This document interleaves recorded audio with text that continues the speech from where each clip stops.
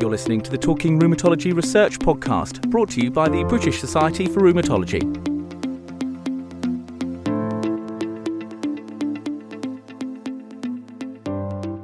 Hello everyone, and welcome to this podcast. My name is Anastasia Madanidou, and I'm a rheumatology trainee based in the UK. Today we're talking about lupus nephritis and belimumab. I'm delighted to be joined today by Dr. Christopher Soval. Dr. Soval, we've got your paper which was recently published in the Rheumatology Journal about de novo lupus nephritis during treatment with belimumab. So firstly, would you like to introduce yourself and say us a few words about who you are? Absolutely. Hello everyone, I'm Christopher Soval, consultant rheumatologist and associate professor in rheumatology at Linköping University in Sweden. Linköping is one of the largest cities in Sweden, and the university hospital where I work has a catchment area of approximately 400,000 people. I started to be interested in lupus some years ago now, almost 20 years ago, and I wrote my thesis in 2006 on CRP and autoantibodies targeting CRP in lupus nephritis. At that time, we did not have a cohort in the region where I work, so I had to borrow samples and clinical data from Lund University and Uppsala University.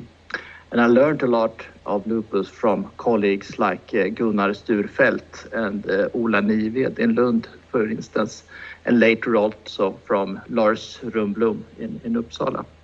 But after I finished my PhD, I started to build up my own cohort here in Linköping, in the region where I live and work. So in 2008, I started to collect data for the clinical lupus register in northeastern Gothia. And right now we have about 350 cases that we collected, both incident and established disease since 2008. And this has been a rich source for research. And also we have a very high coverage of patients. About 98 to 99% of the lupus cases in the region are covered in the cohort. So that's quite nice. Very, very interesting journey, and you have now a very large cohort of patients. Could you please give us a brief overview of your paper? Absolutely. So, as I mentioned, we follow our patients very closely in this region, and almost all patients with systemic lupus are included in the register. So we were very happy when the first biologic drug were approved, and we started to use belimumab in late 2011, I think.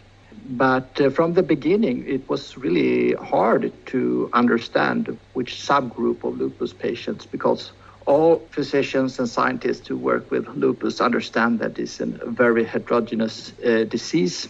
And it was difficult to really understand which subgroup would benefit most from the use of belimumab. And after, I think, a year or two, there was this subgroup analysis made.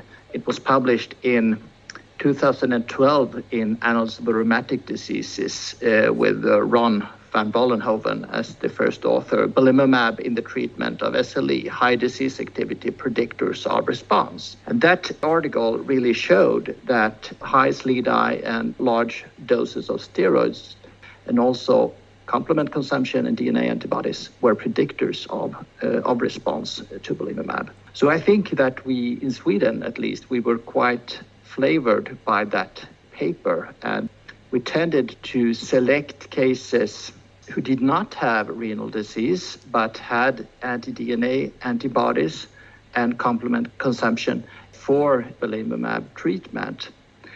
And I also know that in parts of Europe, belimumab is only indicated if you have complement consumption combined with anti-DNA antibodies. So that was the start, actually. And I think it was during the second or third year of using belimumab that I had my first patient who had a really severe serositis, and she needed high doses of steroids and the serositis came back all the time. And we tried everything that we had, like azathioprine, methotrexate, and mycophenolate mofetil. We did not try cyclophosphamide, though, because we usually don't use cyclophosphamide for serositis. Yeah. So I decided that belimumab could be an option, as this patient had high levels of anti-DNA, complement consumption, and also high levels of anti-C1q antibodies. And she responded quite well initially. We were able to reduce the steroids. I think that she had a pneumonia, but it was not that severe, actually. So I decided to go on with belimumab. But after 9 months, she developed lupus nephritis with proteinuria, and we biopsied, and it was proliferative nephritis. And as this had not been reported before, I decided to write a case report of it, and it was published in Scandinavian Journal of Rheumatology in 2014.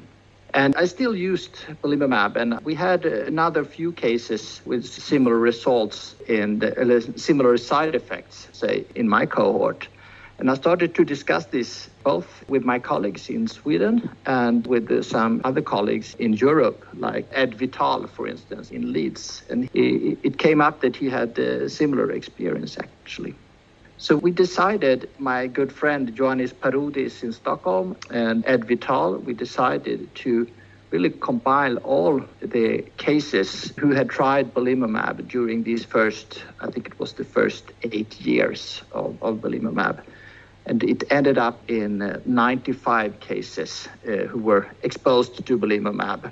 And about 2/3 of these 95 cases did not have a prior nephritis. So they were like pure extrarenal lupus.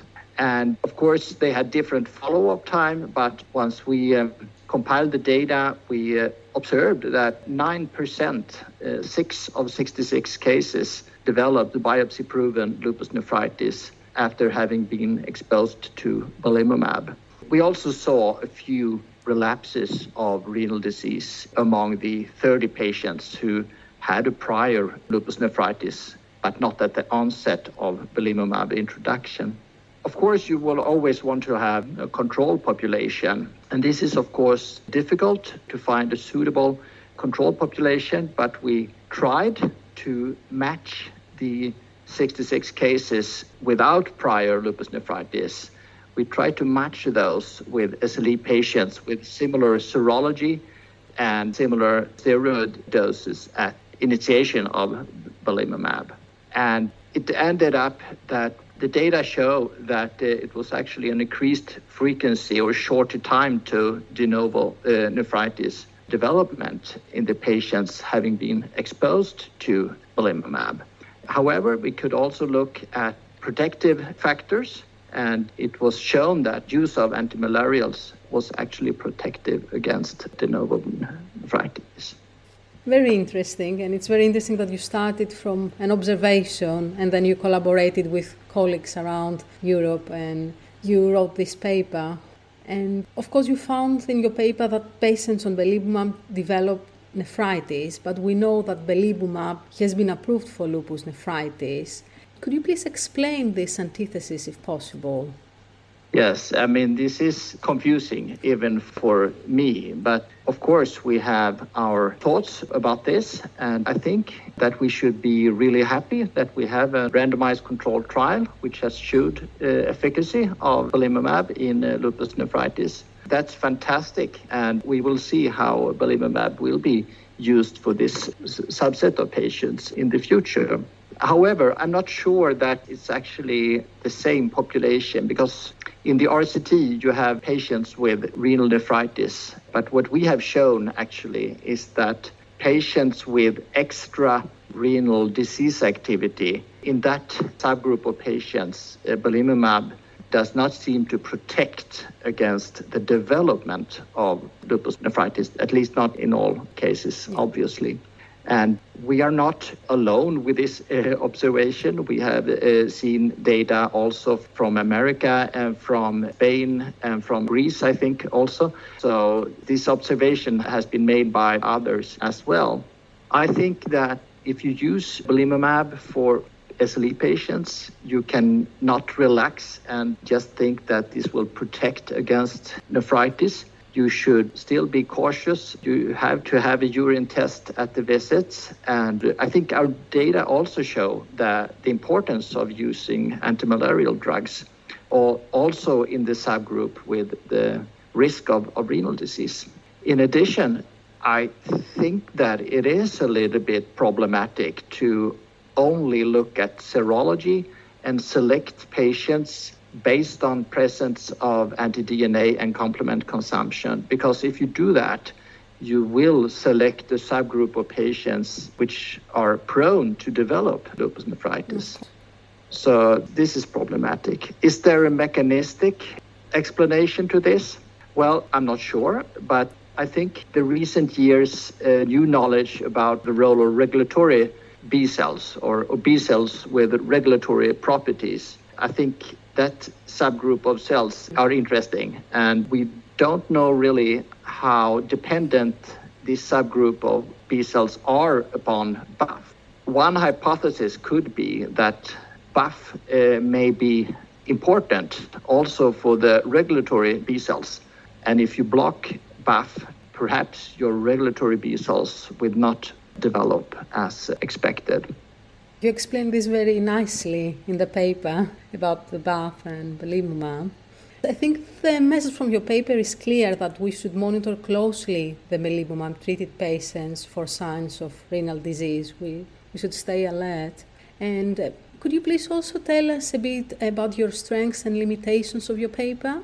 Yes, I shortly mentioned the limitation, and that is obviously that this is not a randomized controlled trial. This is purely real-life observations, and we did not have a control group. What we did have, what I think the best that we could achieve, that was a matched control group with patients with similar serology.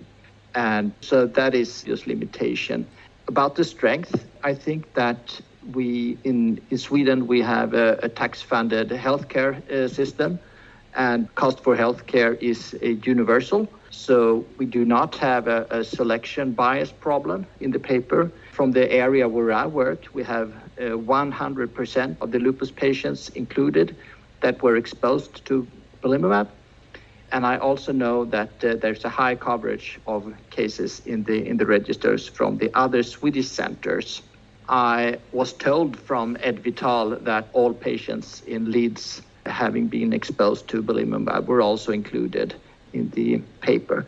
The control group, as I mentioned, were entirely Swedish patients. They were from Stockholm and Linköping, where I work. So Leeds only contributed with the patients being exposed to belimumab. Thank you very much. And one last question, please. Based on your paper, do you think there is anything we should change from tomorrow in our clinical practice? The take-home message from today. Let me say like this. I'm happy with the randomized control trial on belimumab, but I don't think that belimumab is the answer to the resolution of lupus nephritis in all patients. And also, it was actually not significant if you had induction therapy with cyclophosphamide. The addition of belimumab was actually not statistically significant. So it was only shown actually for MMF induction. So I still think that there is room for improvement. And I think, as you mentioned also, we have to monitor our patients with regard to proteinuria, although they have received new and expensive drugs. Thank you very much, Dr. Soval. It has been a very good discussion today. I encourage our listeners to have a look at the paper entitled Novo Lupus Nephritis During Treatment with Belimumab. You can find the paper on the Rheumatology Journal. Thank you for listening to Talking Rheumatology Research, brought to you by BSR. Please do rate, share and subscribe through your favourite podcast app.